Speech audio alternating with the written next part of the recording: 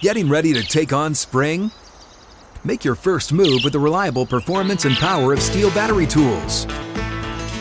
From hedge trimmers and mowers to string trimmers and more, right now you can save $50 on select battery tool sets. Real Steel. Offer valid on select AK system sets through June 16, 2024. See participating retailer for details.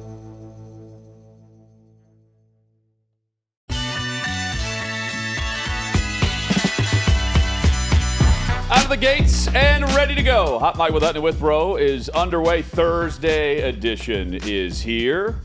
Big show planned, jam-packed. Trey Wallace joins us coming up in 20 minutes. A lot to discuss across the college football landscape and much more. McHenry, the Fort, joins us with Major League Baseball news and notes and opinions. That's coming up later this hour as well. Armando Salguero is back.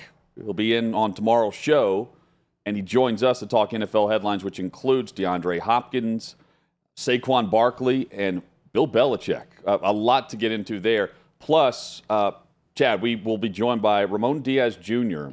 The discussion all week and all weekend was about Northwestern football. Former Northwestern player Ramon Diaz Jr. has detailed how he was hazed and the toxic culture within the program whenever he played from 2005 to 2008. And he will join us, and we'll be able to have that discussion in hour number 3. Chad, good afternoon. Good afternoon. He claims that it caused post-traumatic stress disorder with him playing in the program. So we'll talk to him. And to my knowledge, Hutton, correct me if I'm wrong, but Ramon Diaz Jr. is the only current or former player that is on record with something negative to say. Plenty of current and former players have stuck up for their coach, right, saying everything was fine. And, of course, the current players released that statement and that letter to everyone. But I think Ramon Diaz Jr. is the only player that's on record with his name attached to it talking about these issues. So great job by our team setting this up, getting him on the show. I got a lot of questions for him. I got a lot of questions about what happened then, what he said after. Did he say anything? What else did he see with other players? There's a lot of claims. And why now? The Daily Northwestern is after it, too, where they've got people not on the record, but former black players, a black member of the staff, I think an assistant coach that didn't put their name with it, but anonymously talked about kind of a racist vibe around the program. Hutton, it strikes me a lot of Iowa. The claims made against Kirk Ferentz. It's a lot of the same stuff. It's easy to draw those similarities. Cut your hair, you're not in the hood anymore. A lot of statements like that being made to African-American players. That's the claim coming down with Northwestern, but it does seem very similar and not all that shocking given the racial dynamics of those programs, which are majority white programs when you look at Northwestern and Iowa. So a lot of different layers of this story to get into, not just the hazing allegations, but the racism allegations. We'll talk to Ramon Diaz Jr. coming up. I'm looking forward to that. Yeah, same here. A great discussion there with details of behind the scenes with the culture there at Northwestern. Chad, time for Scorched Earth here on Hot Mic, the top headlines today. And we start with Rory McIlroy. And speaking of Scorched Earth, that's what he would like to do to the Live Golf and the Tour funded by the Saudi-backed public fund. And he has doubled down on that yet again, tripled, quadrupled, however you want to put it. There's a report that's out, and it was from a document that was released through what we were seeing and hearing from the U.S. Senate hearings involving this merger between Live Golf and the PGA Tour, where there was an initial pitch back in April about Rory and Tiger having the ability to own a Live team.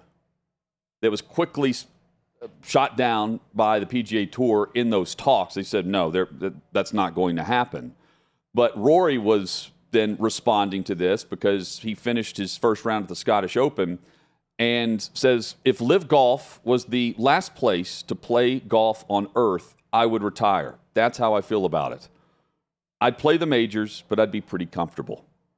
That from Rory, who still is crushing it at the majors. He's right there in contention and has been a vocal supporter and loyal player for the PGA Tour, despite what we saw at the top and a handful of the board members with the PGA Tour. What do you make of this? Because the vibe is this is going to happen.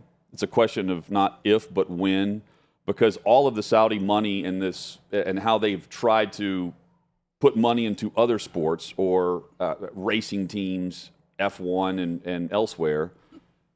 No, they've never been shot down or not allowed to do so. And the idea is it's going to happen. It's just language now with attorneys. Yeah, I talked about this, I think, yesterday or maybe the day before about, is someone really going to put their money where their mouth is on this? We talked about Randall Stevenson, I think was the guy's name, the former AT&T, yes. AT&T chairman, CEO, that resigned because of this merger with board. Liv, because he's got moral issues with it. And I said, well, good for him. He's actually standing on something and saying, yeah, I'm not going to deal with it. And then I posed the question, who's going to be the first PGA Tour professional that spoke out against Liv so vehemently that's going to now retire or just step away and say, I'm not going to be involved with this? And I'm glad that Rory is saying this. I believe that he believes it. I think, Hutton, we're also dealing with semantics in this because he's saying, well, if Liv is the last tour on earth, then I'll just retire and I'm going to be comfortable. Well, you're not going to ever be playing technically for Liv because the value and the public investment fund of Saudi Arabia understands this. The value of the brand is PGA, but you are working for the Saudi Public Investment Fund. Yeah, they bought golf. Yes, they bought into it. Now, they're not a majority owner, but they are one of the owners. They are a stakeholder in it. Well, so they are one of the bosses of the league now. So, but they still are, based on the details reading through it, like you still have to go through the governor of the Public Investment Fund. Oh, yeah. No, to get things approved. So technically, even though there's not majority, they're one of the, they have the veto power. They're one of the people that make decisions for PGA Tour. So I get what he's saying. I like that he's so principled about it. But you already are on Liv. It's just now called PGA. They bought into it and merged. So now Liv is PGA. They want to be PGA. They wanted that from the beginning. They started Liv so they could force PGA's hand to have a seat at the table. Well, they've got that now. So this group is one of your bosses. And oh, by the way, you're meeting with them in Dubai in November. You know, they've golfed in pro-ams together. So they hung out. And again, the first meeting was at Formula One. I appreciate Rory McIlroy standing on principle and all this, but what we're talking about now is semantics because he is on Liv. It's just Liv is now called PGA, and the guys who ran Liv are now part of the group running PGA. That's simple. Chad, the ESPYs last night, we knew this going in, that the U.S. women's national team was receiving the Arthur Ashe Courage Award. ESPN is going to ESPN, and we're not watching the ESPYs. So if the ratings are down and the ESPYs suck, why pay attention to an award that ESPN is handing out on behalf of the U.S. women's national team? And last night was a great case in point, where they're taking Will Cain's comments about equal pay out of context. We'll play that audio later. They are pointing to equal pay for both the women's and men's national teams and celebrating them as heroes and courageous, even though they're currently in a lawsuit against their own employer, against their own national team. And here we are with the ESPYs yet again making the headlines based on the Courage Award, which we've seen over the years be controversial. Are we going to get into the audio that was twisted? We've got that later, yeah. Okay, coming up later? Yeah. Yeah, I'll talk more about this later. I am being completely honest right now. I didn't know the ESPYs were on last night. I completely forgot about it until this morning. I knew the story about the U.S. women's national team. I had read a tweet about Pat McAfee doing something. I think he gave the opening monologue. I haven't gone back and watched any of it. Damar Hamlin. And I think Damar Hamlin going to be a part of it. LeBron James gave a speech at some point. Patrick Mahomes was on stage. I saw all these things on Twitter. I've not watched a second of the broadcast. And I've talked about this before, but that's a real statement that I didn't care. I didn't know much about it. I mean, this was for years. When you go back to that Jim Valvano speech, that's iconic. And this was an annual event. I mean, Hutton, you and I hosted a local radio show in Nashville for years, and this was required viewing. You watch the ESPYs, and you spent the first 30 minutes of your show the next day reacting to the ESPYs because the sporting community was watching the ESPYs. So you better be prepared to talk about it. I feel no urge or desire to talk about it now because I don't think the sporting public cares or watched it, quite frankly. The other issue that I have is apparently DirecTV is in dispute with ABC, so I don't get ABC when it was on. When I saw that, I tried to go back and replay it. Oh, yeah? Didn't get that either. But I wouldn't have cared either way, and it's – I mean, isn't that a big statement about where this award show has fallen in the sports world? Yeah, it's an afterthought. Yeah. It's an afterthought. Now, what they did with Will Cain's thing is very dishonest. Yes. And we'll get into that later. Chad, Saquon Barkley, Diana Rossini says that it could definitely happen that he holds out going into the regular season. The Giants will play the Cowboys in week 1. The deadline for Barkley to sign the franchise tag, which is tendered at $10.1 million for this upcoming season, and once he signs his name, it's fully guaranteed. He has said repeatedly he's not going to play for the franchise tag. The Giants have been in contract negotiations with him. The reports are they offered him around $14 million on average annually. That would put him right behind Christian McCaffrey for the highest paid. But if he doesn't sign by Monday's deadline, we could see him actually hold out, and it's a huge mistake. I would take the $10 million guaranteed, especially for that position, and make sure that I'm covered. He's had an injury history. Josh Jacobs has talked about doing this with the Raiders out in Vegas. There's just not enough leverage at the position, and while he's at the top of his game right now, where he was 4th in rushing yards and had 50 or 60 catches out of the backfield with Daniel Jones there. And they've got a solid coaching staff surrounding him, and it's now just not on him to do everything when he's available. I don't blame the Giants for going about the contract discussions the way they did with Daniel Jones versus the top running back and the former number 2 overall pick in Barkley. I don't blame Barkley for wanting to be paid more, but if I'm guaranteed $10 million just by signing the paper, I'm doing it by Monday's deadline. Yeah, his leverage is not as strong as it probably should be based on his importance to that team. Sure. We had Eddie George in studio. He mentioned the word leverage 3 or 4 times and what his advice would be to current running backs in the NFL. And the bottom line is that these guys just don't have the leverage they once held at that position because it is seen as something that's very replaceable. Now, with Saquon Barkley, I don't think he's that replaceable for what he does for the Giants currently. It's not like you can go pluck anyone out of thin air and say, well, we'll pay a guy nothing or the rookie minimum, and he's going to be Saquon Barkley. No, he's one of those special running backs in the league that is different. So maybe he gets more of what he wants in this thing, but I don't see it. I don't see a team bending to the will of any running back in 2023 NFL. If not, they'll just invest in another one, another young player that they can run into the ground at a much cheaper rate instead of investing in a player that recently has an injury history but came back last year. And when he was running and gunning, it was phenomenal. They were really good when all of the cylinders were firing for the New York Giants. They need him. The question is he going to be there for training camp or possibly week 1 instead of just taking the $10 million, cashing that into the bank, and performing the way he did a year ago, and then he gets the big money somewhere else. Unless the Giants want to tag him again, and that's where the leverage lies. It's with the team, not the position. John Morant and his attorneys, they held a hearing about the civil lawsuit that is ongoing that dates back to the incident where Morant and one of his friends, Devontae Pack, were and have been alleged to have punched Joshua Holloway. At the time, Holloway was 17 years old, and we've referenced this quite a bit when going back through the timeline of Morant. They've been approved through a motion where he can now argue, his legal team can argue in this civil case, self-defense.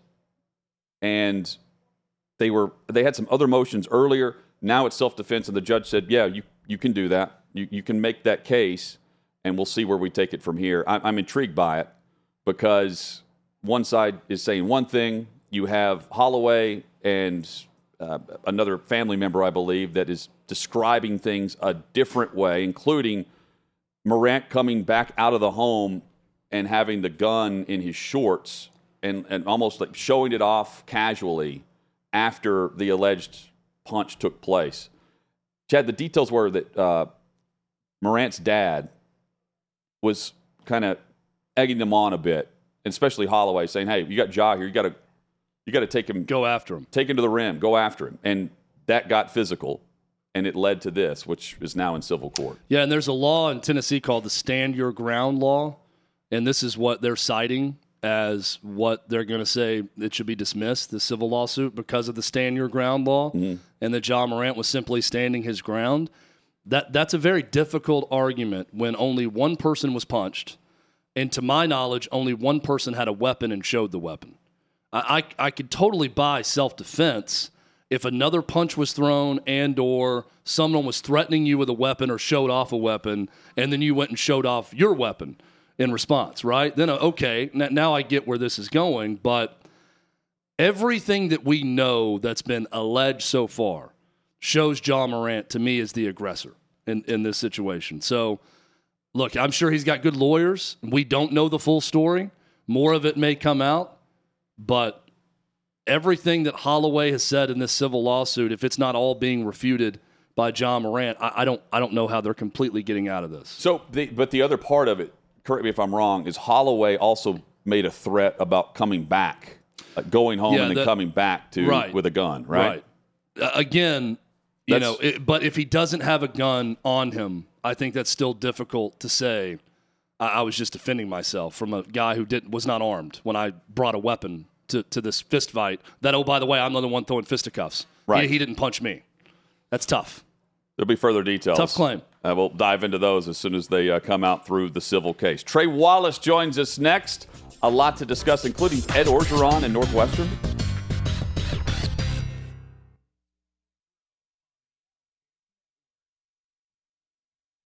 When you need mealtime inspiration, it's worth shopping Kroger, where you'll find over 30,000 mouth-watering choices that excite your inner foodie. And no matter what tasty choice you make, you'll enjoy our everyday low prices, plus extra ways to save, like digital coupons worth over $600 each week. You can also save up to $1 off per gallon at the pump with fuel points. More savings and more inspiring flavors make shopping Kroger worth it every time. Kroger, fresh for everyone. Fuel restrictions apply. 6th and Peabody, our location, with Yeehaw Beer and Old Smoky Moonshine. Hot Mike with Honey Withrow rolls on. Our goal to make the next 2 hours plus fly by for you on your workday on this Thursday. And if you're viewing us, you can on YouTube. Hope you'll subscribe to the Outkick channel. You can join Chad in the chat. And you can also go to Outkick.com and check out great content from our next guest. Trey Wallace joins us, covers all things college football for Outkick. And the Trey Wallace podcast available now at the site. Trey, hope things are well. Yeah, guys. Hope everything's well in Nashville. Y'all are getting ready for a party next week. And, man, it should be a lot of people in town starting on Monday. Actually, starting on Sunday. And then I forgot there was a darn concert going on, I think, Saturday night at Nissan Stadium. So I'm trying to decide when I'm actually going to head into town. It's Beyonce at Nissan Stadium Saturday and Blink 182 at Bridgestone Arena Sunday night. Both tickets are expensive. Okay, Blink 182 then Sunday night. Yep. Sunday night's the plan then. Okay, all right, I'll take it. There'll be a crowd of people on Sunday night too, Trey. Just get ready. Yeah. The first headline, the commissioner, Greg Sankey of the SEC, is extended on his contract through 2028. This is a formality. Like, they could extend him as long as he wanted to, contractually, based on the job he's done and the power he holds across college athletics. Yeah, I think, look, I mean, they could have put year 2031 in there if they wanted to. I mean, it really did not matter. Greg Sankey has been at the forefront of what we have seen in college football, whether that be the playoffs, whether that be to try to navigate, NIL, building and trying to build one of the biggest and baddest leagues in college football right there with the Big Ten. And I go back and look what he did, years ago. I say years ago now with Texas and Oklahoma when they joined the conference. It set things off. And for Greg Sankey right now and the job that he is doing, Jonathan, I think that this is a formality. Yes, Greg Sankey is going to hang around until he is done, and he wants until he look. Another thing too is, I was texting with somebody a minute ago about this. Like, he could serve, in any capacity when it comes to the new college football playoff format, and still be involved in an everyday role with the Southeastern Conference. And I think that is one of the big things that stands out to Sankey is that, and I think you guys would both agree with me here, I think his role changes within college football drastically over the next 5 to 8 to 10 years. And so, look, I don't look at the number on the year that he's there at 2028. I just think this is setting up for more for Sankey down the road. He's only 58 too. There's no telling over the next decade what he's done and the leadership that he will possess, that those across this college landscape will follow. Well, and also the other thing too, guys, is to remember, there's going to be more expansion in the SEC, in the Big Ten. We'll see what the ACC decides to do, or if teams decide to get out of that. I would expect in the next 5 years, we're going to hear expansion talk again. I think more teams are going to be in the fold, and he's going to be at the forefront of that with the Southeastern Conference. And when it comes to the Big Ten, okay, they're bringing in a new commissioner. They're trying to figure out how they're going to roll out USC and UCLA. I think, in my personal opinion, probably the third best commissioner, probably second best right now, because we don't know about Tony Petitri up at the Big Ten. I think Brett Yormark has done a really good job with the Big 12. So Greg Sankey deserved any kind of money that he's getting on top of this right now, and he'll be around for a very long time. Trey, a story out there talking about leading the way in college football, or at least attempting to. Greg Sankey could be in that position. Collectives in the future could be in that position. And there are 7 NIL collectives that have formed the entity known as the Collective Association. Tennessee, Georgia, Michigan, Ole Miss, just to name a few of these. They're trying to take a leadership role here, Trey, and it seems to me like they're also trying to form the outline of a rule book of how these collectives should operate and have a straightforward system for every program competing at the highest level to do things on the up and up, and to make sure that kids are signing into something that's legit when they do it. I think this is a good story for the future of college sports if they can figure it out. At least someone's taking the initiative to do so. Yeah, I think it's great that this thing is started off. I was talking with my buddy NIL Pete Schoenthal, who runs Alliance. We were discussing many things about the way NIL was going to go over the next number of years. And I think the way that we look at it right now, when it comes to what these collectives are getting together, and they're trying to form an outline of what NIL can and will look like over the next 5 to 10 years. Right now, it's I don't like the term wild west, but you've got different states with different rules, and you've got collectives with different rules, and look, they're trying to find the narrow path to where everybody's doing the same thing. It's just fundraising and whatnot can be different on how each collective goes. I think them forming, quote, association, I think it helps it. Look, they're not going to be giving away trade secrets about what they're doing when it comes to each university, but they are going to be helping each other when it comes to, if collectives, and here's the biggest thing I take away, if collectives want to be around in 5 to 10 years, you've got to figure out a way to make this thing stable. You've got to figure out a way that these players know what they're getting into, these coaches know what they're getting into, and also, if we do get to the part where Congress is going to get involved, this collective association is trying to lay the groundwork in terms of what type of regulations can there be when it comes to the federal part of this. So I agree. I think it's a good thing for college football.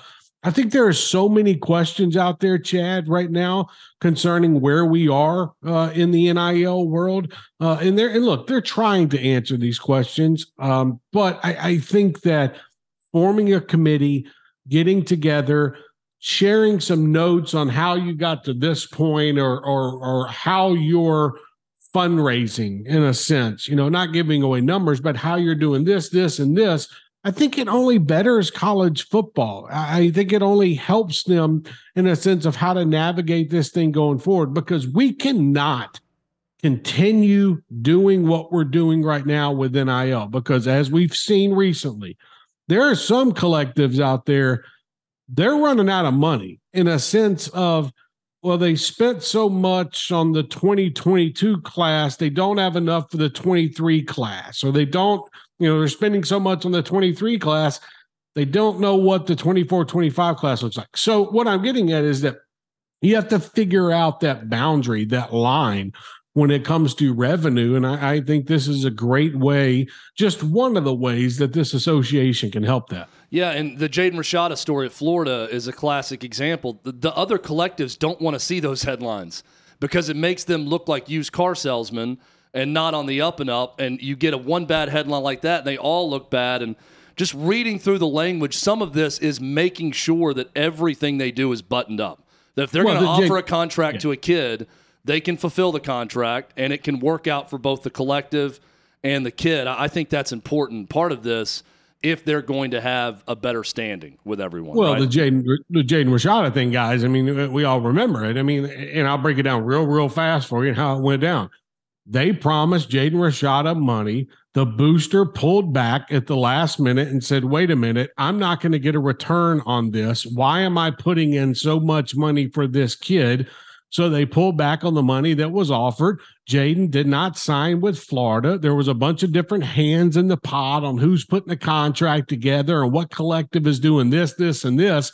And as we have seen now at Florida, they've changed collectives. They've tried to rebrand under a new name with new people. So that was a screw up that makes all collectives look bad at the same time. So I don't suspect you're going to see anything like the Jaden Rashada thing ever again.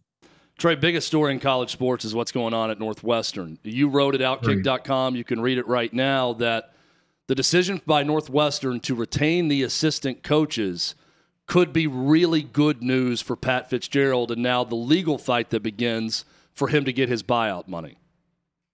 I don't understand it, and I've spoken with coaches all around college football. And the coaches that I spoke with were flabbergasted because, their main point to me was, well, wait a minute. If I was involved in something, if I knew about something, the head coach is damn well sure going to know about it. But you're telling me I get to keep my job? A lot of it doesn't make sense. This is great for Pat Fitzgerald. The fact that Northwestern said, and they didn't say this, but I'm paraphrasing, and this is what I've heard from folks. Man, we're 3 weeks away from the start of fall camp. How in the world do we get rid of an entire staff and be able to put a season together? They did not fire these assistant coaches because they knew fall camp was around the corner and they knew that they had to prepare for the 2023 season. If they'd have gotten rid of every assistant coach that they thought knew about it or should have known about it, wouldn't have a coaching staff. We're in a different situation. This is not like John L. Smith coming in for a year at Arkansas and is going to be the interim coach, but all the assistants stay. It feels like Northwestern is just going to go this, interim route for this season. And then they're going to, in my opinion, after the season's over, a lot of these assistant coaches, whether they knew or not, and it's an unfortunate situation for some of these guys going from assistant coach all the way down to a quality control or quality assistant coach. It's unfortunate because they're going to be let go. And I think if this would have happened in May or early June, maybe there's something different that would have happened with these assistant coaches. But you can't tell me.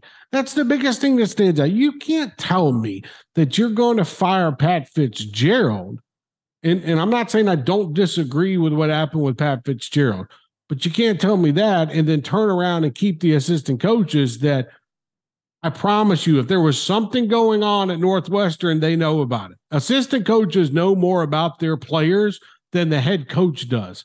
And it's because they're with them, 14, 15 hours a day in meeting rooms, on the practice field. They're texting their players at night to see, hey, how you doing? How's that breakup going with your girlfriend? Is everything okay? They're more involved. And that's nothing against Pat Fitzgerald or a head coach. He just can't be involved in the personal lives of 100 players. So I feel like that's where Northwestern kind of screwed themselves in this situation, because if Pat Fitzgerald, lawyer's smart, which I got a feeling he really is, they're going to come back and say, well, wait a minute, you fired me. You said that the evidence pointed that I didn't really know what was going on, or I couldn't have, but you're telling me that you kept the rest of the assistant coaches on staff and everybody else involved. It's such a messy situation right now that I would suspect that Northwestern's going to have a pretty nice settlement for Pat Fitzgerald, unless they just have some evidence that we haven't heard of yet. Final minute here, Trey, and it took only a minute or so, it felt like, for the short-lived report that Ed Orgeron and Northwestern could be a thing. I wanted that to live a little bit longer than it did. I know Feldman has said Orgeron has shot this down, say he has no interest, and that Northwestern hasn't even reached out. But can you imagine Ed O in the Big Ten at Northwestern? Can you imagine him in Evanston, Illinois, and how that would have gone? The opening meeting with the players and with that university, too. It's like a plot to Crocodile Dundee, when he's just out of place in Chicago. It'd be amazing to watch. Hey, guys, we're having a crawfish bowl today. Yeah. Okay, wait a minute. What's crawfish? Okay, it's one of those things. But, yeah, it was short-lived. It would have been fun. Everybody was making pictures. And then all of a sudden, what everybody should have done is just picked up the phone to Ed Orgeron and said, hey, man, you actually interested in this job? Oh, you're not? Okay, good. Then we don't have to deal with this nonsense for 2.5 hours. So oil and water. It's college athletics, guys. Yeah, I mean, just the idea of Edo pitching academics to a kid in the living room and recruiting. That is funny to me. I don't know that he's ever done that. I mean, has he ever gone in and talked about the biology department at a school that he's been at? But now he's like, just thinking about him and his pitch in the world of academia and what the degree you can get at Northwestern is hilarious to me. God bless Coach O. I bet he doesn't know where half these departments are on these campuses. So, it is what it is. That's why, look, we love Coach O. Yes. He's crazy. That's how he is. But, man, Northwestern, come on. Give me something better than that. If I want Coach O back, give me something in the South. That's how I'll take it. When was the last time 100,000 people showed up to watch a chemistry experiment would be what he would claim. That's he great would say that, but we wouldn't understand him as he said it. No, we'd understand about 2 words. Trey, appreciate you. We look forward to checking out the Trey Wallace podcast each and every week. You can find that at Outkick.com and all of Trey's great work covering college football. He'll be here in Nashville with us covering SEC Media Days next week.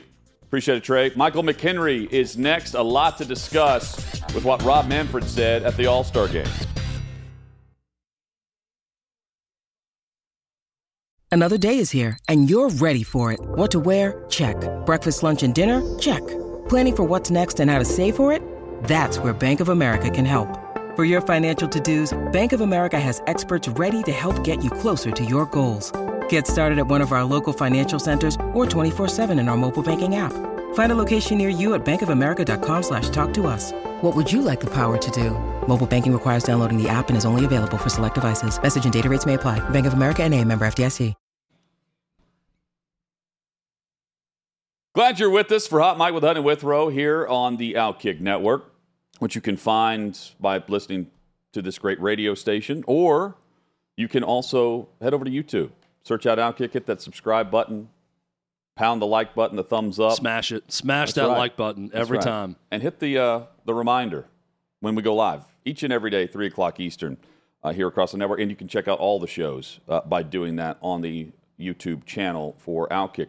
Michael McHenry joins us, Major League Baseball analyst, our MLB analyst here on the show, part of the Pirates broadcast team as well. Fort, good to see you, man.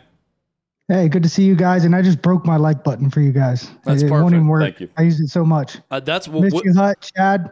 Thank you for the recommendations and happy to be You here. crushed it, man. Thank you for sitting in. Food That Built America. You checked it out. Did you like it? What was the review? I like it so far. I kind of didn't want to stop. It was like 2 a.m. I got to go to bed. I mean, this is good stuff. You'll also gain some weight watching it because every single brand you see on there, you're like, I got to go out the next day and get me an original chicken sandwich or whatever it is that they're showing on it. It makes you want it every time. It was a Wendy's hamburger. Yeah. All I wanted. They kept saying it. I was like, oh my gosh, my mouth was watering. It works. Power of suggestion. Michael, did you take the comments made by Rob Manfred that they're considering Atlanta for the 2025 All-Star Game, and that they named others? They're considering Chicago and Baltimore and Toronto as well. But just by Manfred mentioning that, knowing that the game was removed from Georgia based on the updated and changed voting laws that were enacted at the time, the fact that they're being considered for 2025, I took that to mean they're going to get the All-Star Game in 2025. I don't know if you felt the same way.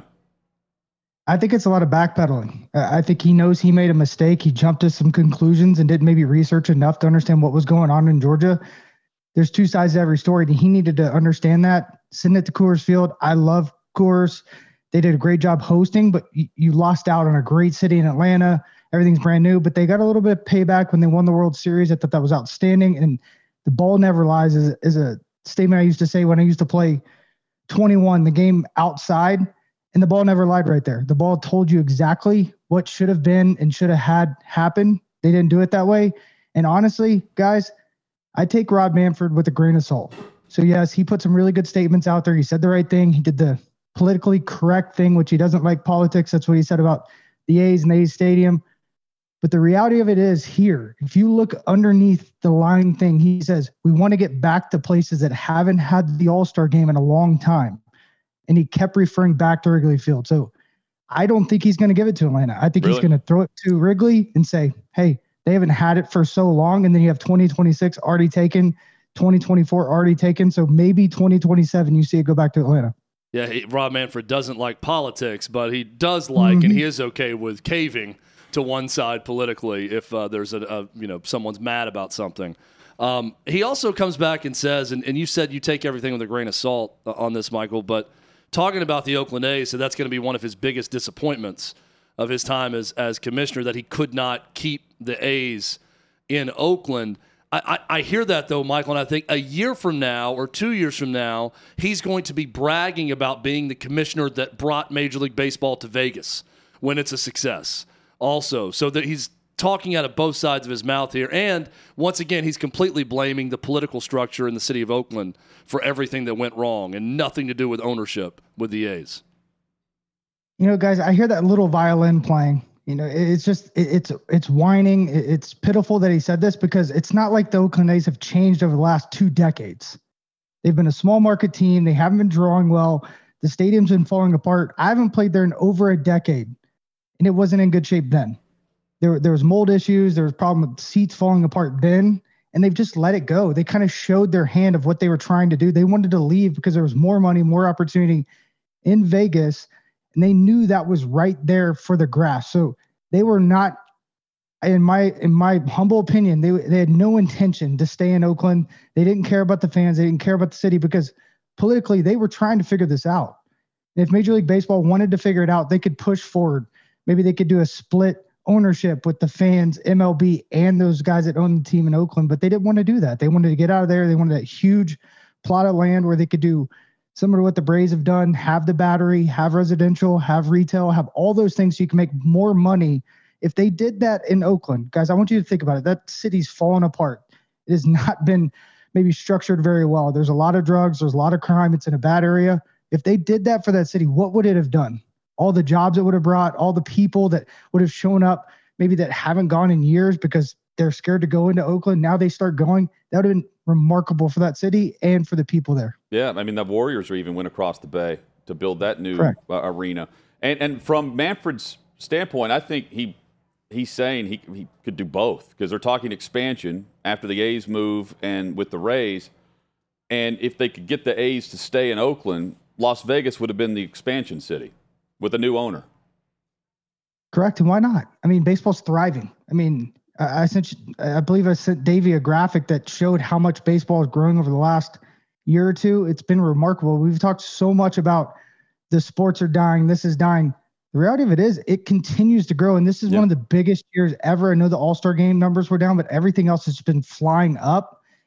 They could do a lot of different things. They could go into Nashville. They could go into Charlotte. They expand these divisions and make it, a little bit better for guys that are fighting to get to the big leagues, because we see great talent coming to the big leagues. There's a lot of guys in AAA that have big league talent that just kind of fester there for a while. Then you get them at 24, 25. We've seen what these young guys can do in De La Cruz and Corbin Carroll and some of these guys that get up early and show their ability, show their talent, and you get them for so much longer. I think that's really important. So, yeah, why not expand the game? I'd love to see them also head back up into Canada, get another team in Canada, maybe bring back the Expos. That would be really neat. Trying to go international, why not go all in, have a team in Vegas, have a team in Oakland. If they can't figure it out, make them pay penalties, make them do things that maybe doesn't help the owner so much, and it doesn't hurt the city. Where you mentioned international, what will the expansion look like for Major League Baseball and their press to be more international? That's a great question. I think it starts with them changing the All-Star game. I know Smoltz was talking about this pretty recently. Are they going to go to a world versus U.S.? I would not like that for U.S. right now, because the international game is so good, and that's almost too big. But it brings back that world-class feel, and I think it'd be really, really neat to see in baseball, seeing Mike Trout, Ohtani match up again. You have Captain America versus a legend from Japan who's kind of taken this game by storm over the last couple of years because he's doing things that are unprecedented. So I think that would be a first step. But they're starting to play. They just released a schedule. They're going all over the world. I mean, they're going to play in South Korea. You have the Dodgers next year playing South Korea. They're going back into England. They're going to go to Mexico. They're going to play more games in Canada. You see them rebuilding a stadium in Birmingham, one of the oldest stadiums in the United States. They're going to revamp it, put all types of things around it, and go play there. I think they're doing a lot of good when it comes to growing the game internationally. And you got to mention the kid that got drafted top 10. He's from India. If that hits and that kid takes off, which he's a remarkable human being from everything I've heard, you have an entire different market. I'm talking billion of people. That's nuts. Michael McHenry, our guest here on Hot Mic with Hutton and Withrow. You mentioned Ohtani there. What are you thinking happens? Do they trade him or don't they trade him by the deadline? And if so, do you have a team or two that you feel like is a no-brainer to trade for Ohtani, knowing that they can get a long-term contract? You have to trade him. I don't see him making the playoffs with Trout being down. He just hurt his hamate bone, so he's out. Their pitching's kind of been iffy over the last couple of years, so I trade him and I try to get a haul back for him. I mean, literally just pull up your Brinks truck, pack in your prospects, and drive away, because you're not going to get this guy back. You're not going to sign him for $500 million. He's probably going to be one of the first guys to possibly get stake in ownership with the team or some other team in that city. This guy is a special breed of talent. I think the New York Mets, I think the Los Angeles Dodgers are ready to go and have literally structured their entire last couple of years to get Ohtani now. So they could be a team that goes after him, and it changes the entire structure of their team and what they can do. And you're getting 2 for 1. I mean, think about that. You're getting 2 players in one. It's a joke. So it's going to be very interesting. And just like I said last week, you can never, ever count out Cohen the way he throws around money. And Chad, I mean, if he's traded, if he stays in the AL, we could see him go at Judge's record that was just set. Yeah, mm-hmm. It was really cool too at the All-Star game. A couple, really neat moments was the Mariners fans chanting "Come to Seattle" when Ohtani was batting was neat. And he said he loves the city. Yeah, and then having Mookie Betts and Freddie Freeman mic'd up when he was batting together. I love the mic'd up segments when they're in the field. And they said, hey, how about Ohtani as a Dodger? And I think Freddie Freeman said that would be tampering if we answer that, so we can't say it. But then Mookie Betts said, but, obviously we'd welcome him. We'd happily welcome him to the locker room. I thought that was great for the game to see that and to see that response to this guy. And it is going to be an enormous story with whatever happens, Michael. Let me ask you this, because he has said that as the years go on, not winning is becoming more important to him, that the desire to win grows. If he goes to the Mets, is he going to be able to sell that, hey, I'm going to go there and win? I mean, I guess ultimately they will, because they're willing to spend whatever it takes. But what do you think about that decision? If this is really about, I want to go to an organization where I'm gonna get paid a ton of money anywhere, but I want to go and win. Would the Mets make the most sense for that? Honestly, no. I think when you're pushing so hard, sometimes you lose sight of what's going on in the clubhouse, what's going on around you, and you're not talking to the people on the ground. And I was just with Tyler Matzik, and a bunch of his teammates were down in Georgia at a lake. I didn't see his teammates, but I did hang out with Tyler, and Tyler was talking about how good the Braves culture is and how the GM comes down the clubhouse. He talks to the guys. He wants to understand, hey, is this a good clubhouse guy? Does he fit what we have going on right now? And that's why they've locked up so many guys. I mean, they have almost an entire team locked up through 27, and they're all perennial all-stars. I mean, you look at what they've done there. They've built a group of guys that during their all-star break, you have 5 guys. Some just came over in free agency this year. Some guys have been there for a while. They're all hanging out together, their wives, their family. That's special. I had that in 2012 and 2013 with the Pittsburgh Pirates, and we ended up making it to the playoffs. We didn't get as far as the Braves did, but that's what builds that winning culture, and that's what Ohtani's looking at. That's why he said something about Seattle. He lived there a little bit, but he saw what the fans did and how it was almost like that 10th man yelling and screaming for him. But they also saw what they were doing for J-Rod every time he went to the plate and how special it was for him. I don't think he's getting that treatment in Anaheim. If he was, maybe you think about staying there because you do have another superhuman on that team. But I'm sure he's looking at the Dodgers and the way they took in Freddie Freeman, the way they've taken in Mookie Betts and some other superstars. But those dudes want to win. That's why I feel like LA's the front runner. I feel like they're going to go all in with him. That's Magic Johnson to a T. He wants to make a huge splash.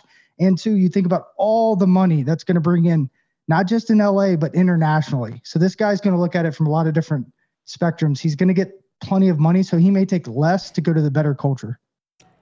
Final thing for you, Michael. Players are advocating for a longer pitch clock in the playoffs. Is this going to get done? And do you agree that that needs to happen? Yeah, I don't want to see a game in any stretch be taken away from the players on the field. I don't want an umpire saying, hey, pitch clock violation, or this happened, or this happened. I want them to play it outright. So in my opinion, and I've talked to a lot of guys about this, is just do it 20 seconds all the time. There hasn't been a lot of issues with guys on base. There have been more issues when guys aren't on base. Guy goes and covers a base. He's walking back. Anxiety's high. Heart's pumping, and he can't catch his breath. So give that guy that 20 seconds at all costs. Everything else should stay the same, but then you're universal all the way through. There's no changing because they're going to change the in-between time. So Apple games, Peacock games, anything that's right now national games, they're 2:30. Everything else is 2:15. So the break is different. So guys have not adjusted all of that, and there's been more infractions during those games, I believe, last I looked. So maybe just keep it universal. Go 2:30 all the time and go 20 seconds all the time. We're still probably going to be under 3 hours almost every single game. The Fort McHenry is how you follow Michael on social. Michael McHenry has been our guest. Always great insight and analysis. Appreciate you, man. Thank you, guys. God bless. Yep, same to you. Michael McHenry. Getting it done. Great setup there, too. He does a great job. Yeah, he was great. Love having Michael on the show. As the co-host with Chad last week. Coming up, who knew the ESPYs were last night? And the NCAA tournament, it's not expanding now, but they're going to. And I don't like it. Details coming up next on Hot Mic with Hutton and Withrow.